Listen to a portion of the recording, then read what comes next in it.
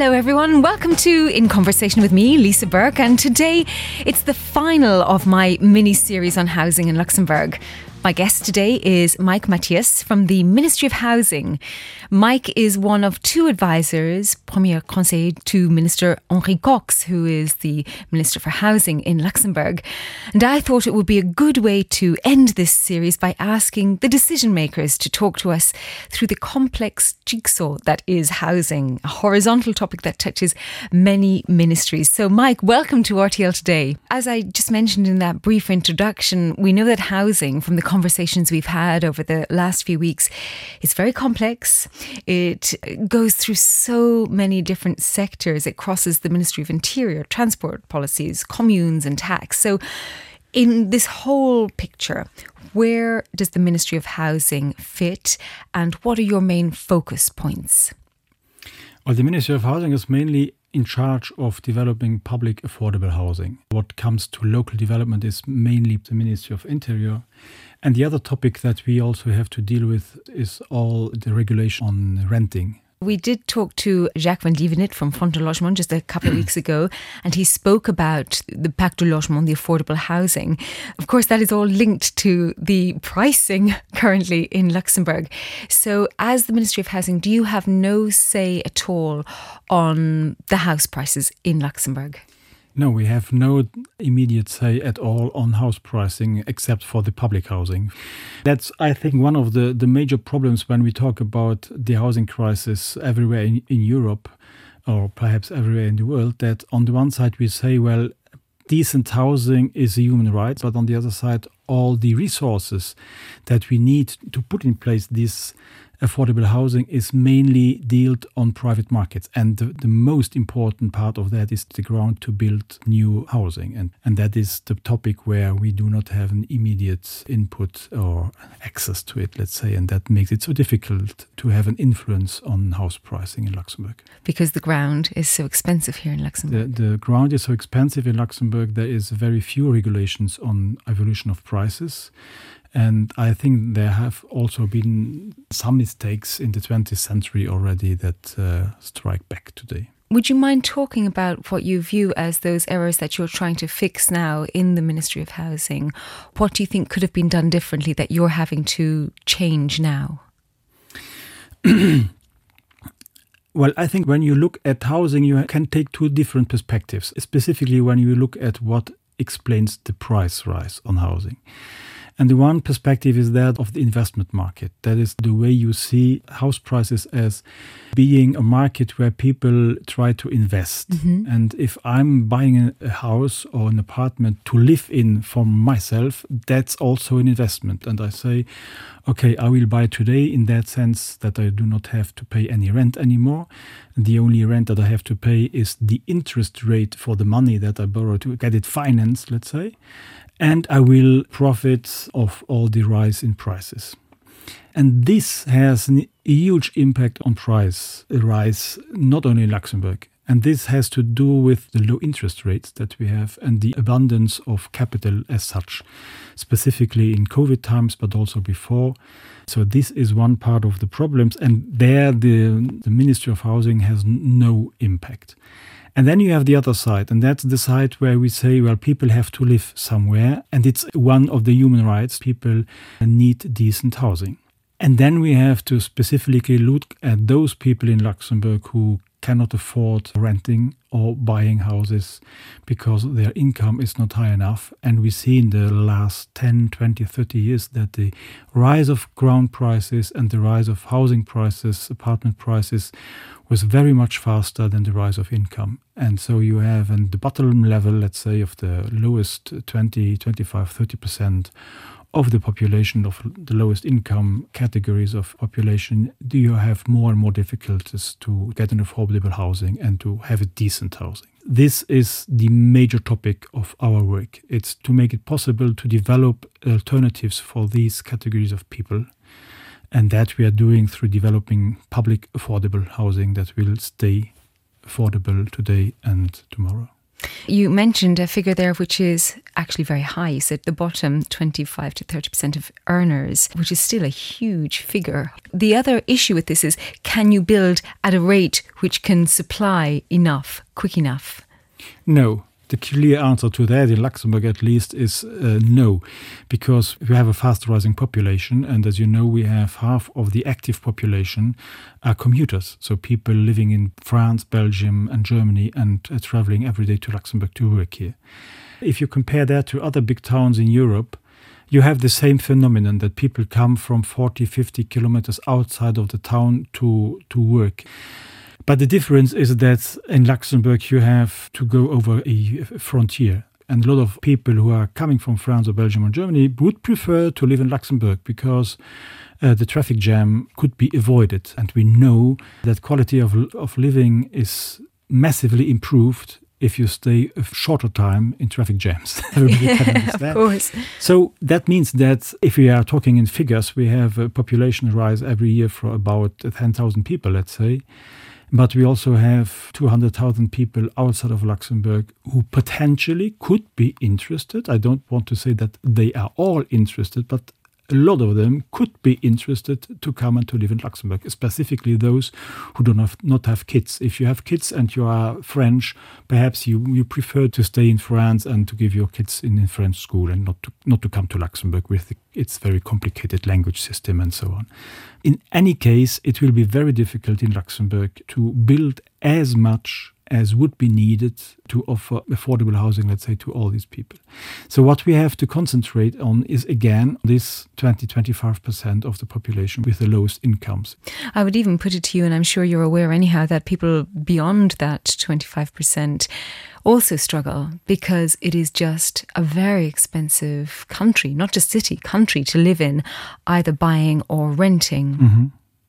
That is correct, but I think it's very important that we have in mind that housing is it's a question of a personal choice. Yes, I would like to live in a very green area, to have a very big house and to have a large garden and to have the place for, I don't know, for chickens or horses, swimming pool or whatsoever. And then I come to Luxembourg because the incomes in Luxembourg are quite high. But the other side is also that housing is very high. And this is a phenomenon that you have everywhere where incomes are high, housing prices are high too. And so if people say that I can't find something affordable in Luxembourg, I have to go to Germany or to France to live in, we also have to question, well, what do these people want to live in? And are the expectations not in a way that they say, I will exaggerate. I want to live in a small castle and I can't find an affordable small castle in Luxembourg, so I go looking in Germany. So, well, I think it's more the fact that even a small apartment here could cost about 800,000 euros. Yes. That's not even an exaggeration. It could easily cost that. But you also get a small apartment not in Luxembourg City, but in Grevenmacher or in Mersch or in Diekirch, where the prices are much more affordable than in Luxembourg City. A little bit more affordable. So, and that they still hover around the 1 million. That is then the question of the choice. So the example of the castle was exaggerated. That's true, but the point is that if you are, let's say, a teacher within the Luxembourgish medium income, it should be not a problem to find something also in Luxembourg. But you have to adapt. And you know that you can get more if you go outside of the country. Yeah. But that is the same if you are living in Frankfurt. If you are living in Frankfurt and you want to have a big house with a lot of surroundings, well, then also you have to go outside of Frankfurt. You can't find that in the city or near the city center. That is true. It's just generally in other cities, the range of pricing is a little bit more pronounced. Our range across Luxembourg is not as wide as in other cities. I've done the comparison. Don't worry. Coming back to the other part of your work, you mentioned the rental market. So do you think that landlords have more rights than the tenants in Luxembourg? I would say no. I have not the impression that landlords are so much more powerful than renters. But you have to differentiate. If it's coming, the right of a renter when it's in the apartment, let's say, because it's mainly apartments, well, I think then they are quite well protected. The point is, again, the price and the price limit of the rent. When you see all the discussions that you have, for example, in Germany with the stop. The cap. The cap of rents and the Mietspiegel, so the comparison of rents in different cities, that's clearly something that we don't have in Luxembourg. Do you think we should? It would be fine to have it, but the point is that we have a completely different situation in Luxembourg if you compare it to the bigger cities in Germany. First of all, in big cities in Germany, 70 to 80% of apartments are for rent. They are not occupied by the owners, they are occupied by renters. So that means that you have a huge market of rents, and you have a huge market in absolute figures of apartments per city, if you take Berlin or Hamburg or all these kind of cities. And the topic in Luxembourg is that it will be very difficult to establish a review of the rents that would be sensitive to the geographical area where this apartment is in, but also to the qualities, let's say, of the apartments. How many square meters, how many bathrooms, what is the energy standard, is it with carport, without carport, and what is the surroundings, and all this kind of stuff. So if you are looking at the famous Mietspiegel in Germany, in the bigger cities, you will see that you have to answer 20 questions before you get a comparable price, where they say, well, for this type of apartment, the reference price will be X. The point is that in Luxembourg, it will be very difficult to establish that kind of norm because the market is not big enough. Mm-hmm. And so we have to look for other solutions in that respect. Other solutions. Okay, we'll wait for these other solutions, whatever they may be, whenever they might. Well, the ministry made a proposal that has been submitted to the parliament, a projet de loi, to reform the law of 2006 in that respect, but it's not very easy, and the discussions will start now, and we will see what will be the outcome of that. Well, when there is an outcome, come and tell us, and we'll have you on again to talk us through the outcome. When it comes to people who house share, what do they have to consider? The very central point is, for the moment, we have difficulties, let's say, that local authorities have to accept to register them on the register of physical persons. And that's one of the conditions to live officially in Luxembourg and to have access to the employment market and all that kind of stuff. And that is one of the points of the discussion, and it's also linked to the rise of prices, because very often people who rent specifically housing, but also apartments, know that it will be very difficult for a family, classical family, let's say with 2 income, 2 kids, to finance the rent under the limit of the law that we have today, which is 5% of the invested capital.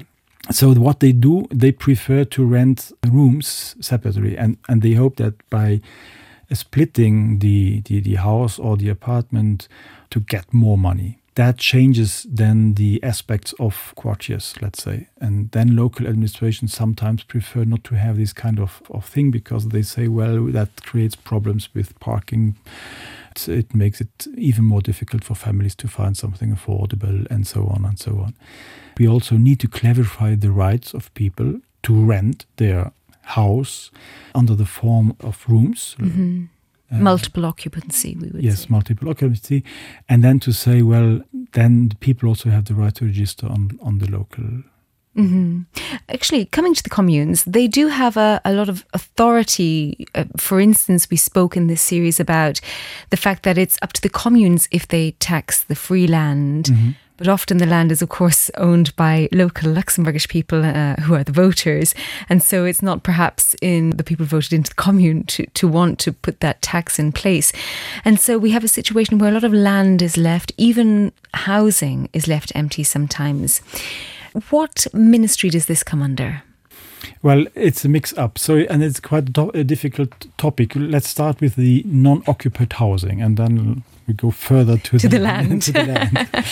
For the non-occupied housing, the local authorities have the possibility to tax them. But the problem is, you are right, it will be a local decision, and that's politically quite complicated. So it would be better if it would be a national tax that perhaps the local authorities have to implement. If they would be forced to implement it, it would be much easier. But unfortunately today, local authorities can, but they are not obliged. And the other problem is that the identification of non-occupied housing. we lack information on national level, but also specifically on local level, because we do not have a register of housing. We do not have, we do not have a register of dwellings. What we have the register of the plots. We have the so-called Cadastre Vertical, but it's not complete. And this register, which is incomplete, is not used as a basis for local authorities to say, well, if somebody wants to register in my commune, I register him in a specific dwelling and not only on a postal address. So for the moment, only those local authorities who invested a lot of time and money in identifying the dwellings in their local area and decided to register people in these dwellings and not on an address, know exactly which dwelling is not non-occupied and which is not. But I think we have 4 or 5 probably local authorities who have gone so far. So that is the first point, how to identify non-occupied dwellings. We think that the best way would be to establish a national register on dwellings and then to force local authorities to register people in these dwellings in order to know a dwelling that is non-occupied. So that is the point for the unoccupied housing. But then the question is, as we do not have the data today, we cannot say how many dwellings are not occupied. And that is a big problem because people see housing that are empty, see apartments that are empty. And this is a problem if they are empty for a long time. Let's say if they are empty for more than 6 months. A real estate market always needs to have empty dwellings. If you are looking for a house to rent or to buy, well, it must be empty. And so economists say that you need at least 6 to 7% of empty dwellings in order to have a real estate market that is fluid, as they say. So we need empty housing. So the point is that we need better data and we need clear rules to say, well, this is a not justified empty dwelling and this is a justified empty dwelling. So if you are looking for a renter and you have 6 months to look for a renter. And it also puts a pressure on possible investors in the buy-to-let market who may have bought a place just for it to go up in value in capital gains and left it empty because they didn't want anybody to mess it up. Yeah. So it changes things there. And what about the land then? Well, by the land, we have to differentiate because we have two types of land that are not occupied or not built, let's say. Well, first of all, in Luxembourg, you have what we call the PAG, so that means the local zoning of the land of a commune, which defines where you can build and where you can't build, and what type of buildings you can build on the plots that are identified. And we've ascertained that this comes under the Ministry of Interior. That comes... Yein. So the general rule is a competence of the Ministry of Interior, but it's the local authorities who decide themselves in a very complicated process with participation of the population to say, well, the development of our locality will be in that area. We want to have a so-called Hub 1 zone, and there we want to have a Hub 2 zone, and there we want to have mixed use zone, and so on and so on. And that has to be adopted, accepted, let's say, by the Ministry of Interior. That is correct, but it's at the end, it's the decision of the local authorities. And the point is that we have two types. We have the plots where you can build immediately. So these are the plots where the infrastructure is there. You have the roads, you have the networks for water, used water, and electricity, etc. The only thing that you need is the permit to build a house. That makes more or less 1/3 of the potential areas where we could develop housing, and 2/3 are the areas that are not developed yet. So where you need to establish what you call a PAP, so a particular program on how to develop that, and then you need to develop the infrastructure. And the point is that in the past, and that's one of the mistakes, as I said before, of the 20th century, it was admitted that local authorities could declare a lot of zones as developing zones for housing, but without putting any kind of obligation until when the owners would be obliged to develop that. Because giving some owners of green land, the right to develop rises up the price and the value of that. And that's really a fact of speculation. And that is an added value that you give to that land. But you also have then to put on the obligation to say, okay, you have 7 years to develop that area. Otherwise, we take it back and it will stay as a green land, and you will not be able to speculate on the rise of prices on the land. And that is introduced now. So there is also a projet de loi, a project of regulation introduced by the Ministry of Interiors, and that is also in discussion. And well, we hope that will come, and that all the future development will be the obligation to develop and to build will be inherent to the zoning. Mm-hmm. So that makes sense again. So whether it's an apartment or a house left empty or a plot of land with a PRP, as you say, it really does seem to be, in the past, the great benefit to the owner as an investment sitting there. But now hopefully some of these new policies will change this. But we have to tax these areas also in a different way. So the non-occupied dwellings have to be taxed, and the non-developed areas also should be taxed. But as the Minister of Interior said, we first need to reform what we call the land tax, the general land tax, because on the general land tax we will put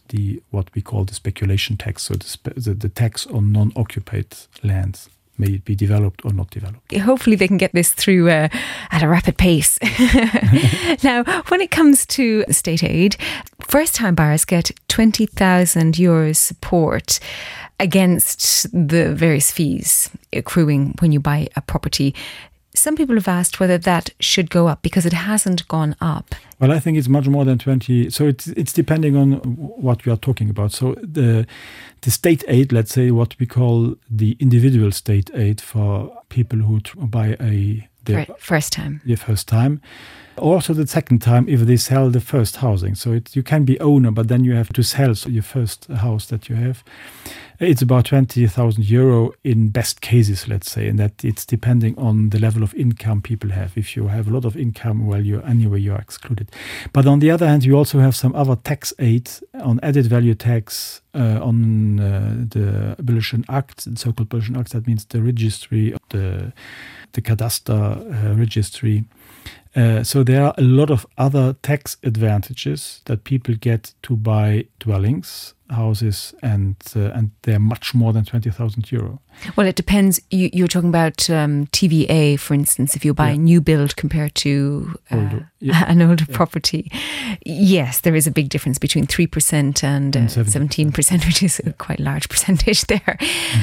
But you have to wait for the place to be built. Yes. Then that means also that it's only for new buildings, so for something that is sold the first time, let's say.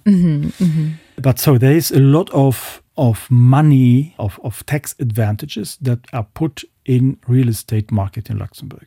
And the question is if this is very useful, because as I said before, you can have two perspectives on the rise of markets. House prices in Luxembourg, and one of the perspective is that of the capital market and the capacity of people to finance the prices. And the prices are going as high as people are capable to finance them. And if we give a lot of state aid, that means that prices will rise. So there is an impact on prices if we rise state aid in that respect. And you have a lot of reports of the OECD and so on, who regularly tackle Luxembourg for saying you are too generous in that respect. And well, they've also written to say that Luxembourg really needs to tackle its housing issues. Yes, but then go to the details. And one of the points is this. And one of the points is that we have to check our tax regime on that respect. Stop helping people and they'll buy more. No, not stop helping people. But the point is, what has a positive impact on prices and what has a negative impact? Is the aid that you give, is it really directed to those who need it? Is it efficient? And is the state doing enough to develop public affordable housing? And that, I think that is the major point. So if you look at the figures, what they call in Luxembourg in French, the dépense fiscale, it's more much more. So these are state aids, indirect state aids, let's say, giving to people on the real estate market, which is much more than the budget, the budget of the Ministry of Housing. And so if we want to develop public affordable housing, we have to put much more money into that. So potentially take that back and give it to your ministry. That might work. I see where this is going. Well, if we decide, and that is a decision that has been done already by the last government, and that is a policy today to invest in public affordable housing, then we have also to think on how to finance that. Mm-hmm. And we have to have a critical evaluation of all the costs that we have on the other side. So that does not mean that will be stopped. I don't think so. But that's... it's not going to be going up by the sounds of it. Yes. As your first question was to say, should we not rise up the individual state aid? What we are doing now, we are also working on a reform on what we call the individual state aid, socially, let's say, directed state aid. So it's linked to the level of income to people. And again, those with the lower 30% or the lower 50% people's income will be supported, but not everybody. Mm-hmm. It sounds as though there's a lot of thinking, a lot of work going on in all of the ministries together to try to tackle this housing issue. No doubt it will take a few years for anything to come to pass, maybe even a few decades. In fact, it takes a while to build enough housing, etc. So how has the process been for you from the inside? And do you get frustrated when you see all of these news reports talking about the problems with housing in Luxembourg? No, as long as they are correct and they are based on, let's say, scientific research, that is the reality that we are living in, that we have to deal with it. But on the other side, I see also all the efforts we have done in the last years. The reform of the Fonds du Logement that has been introduced 5 years ago, and the development that is taking place at the level of the Fonds du Logement, but also on the level of the Société Nationale des Habitations et Bon Marché, which is the second biggest public developer. The point that we have introduced the so-called Fonds Spécial, which allows the Ministry of Housing to better organize its budget for the other big state aid, which is the state aid to develop public housing. 2 projects that have been voted. One is Elmen, the other one is Wils. There will be 3 others probably this year that will come. So I think the effort that is done in that respect by the whole government, but specifically by the Ministry of Housing, which is in charge of developing public affordable housing, I think is huge. But we have to continue. And we also have to look at the private renting market and to improve also the protection of the renters against exaggerated rents. Mm-hmm. With all of the movement through all of the ministries together to try to help the housing market in Luxembourg, do you think there will be a slowing down or even a decrease in house pricing in Luxembourg? I think as long as we have so much money, so much capital on the market that is desperately trying to look for something that is a successful investment, prices risk to rise. For 70% of the people, this is good news. Because 70% of people in Luxembourg are homeowners. Homeowners. They are living in their home. They are owner. And most likely they will also be the voters. Well, there are only 50% of people in Luxembourg who are voters, so it's even much more than that. But that, yes, it's correct. So they are voters and they are owners. The problem is we have to keep in mind that younger people coming to Luxembourg, they need to have access to a way of financing their own housing, may it be by rent, may it be by ownership, that is affordable to their income level. Mm-hmm, mm-hmm. Well, it's been a fascinating conversation. It's been rather a long conversation as well. So I give you the final word to sum up. How would you put together the whole housing issue in Luxembourg? Are you excited to be working for the Ministry of Housing? Yes. And it's definitely one where you won't be underworked. That's for sure. And what message would you like to give our audience? I think that the housing situation in Luxembourg is one of the major challenges for social cohesion of the country. We cannot accept that, let's say, 1/3 of the population will be excluded of affordable housing, may it be public or private. It's not only a question of being competitive as a country, being attractive as a country for expats. It's also a very fundamental point of social cohesion. We have to put into our constitution, and that is one of the decisions that has been taken by the parliament, the right to decent housing. And if we are putting the responsibility to the government, to public affairs, of realizing the right to decent housing, we also have to give the means to this government and to the public administration. Mm-hmm. And one of the major progress that we made is by the Pacte Logement that was voted last week. For all the new plots that will be developed in the coming years, 10, 15 or 20% of the square meter, let's say, will be developed as public affordable housing. We make this, I think, fascinating decision to say, well, on the one side, private developers that are working on these plots, well, they will get a rise of 10% to their building rights, so they can build 10% more. But on the other side, they give to public administration, may it local or national, 10, 15 or 20% of the grounds without getting money for it. So it's a compensation by more building rights. And so we have a better use of building plots, and we get much more public affordable housing. And I think this is really the solution that we have to implement to give an answer to the 20-30% of people who have problems on the housing markets. Well, we wish you luck with the challenges, as you put it, ahead. And they are indeed challenges. Thank you so much for coming in and talking us through this very, very complex scenario here in Luxembourg. Thank you.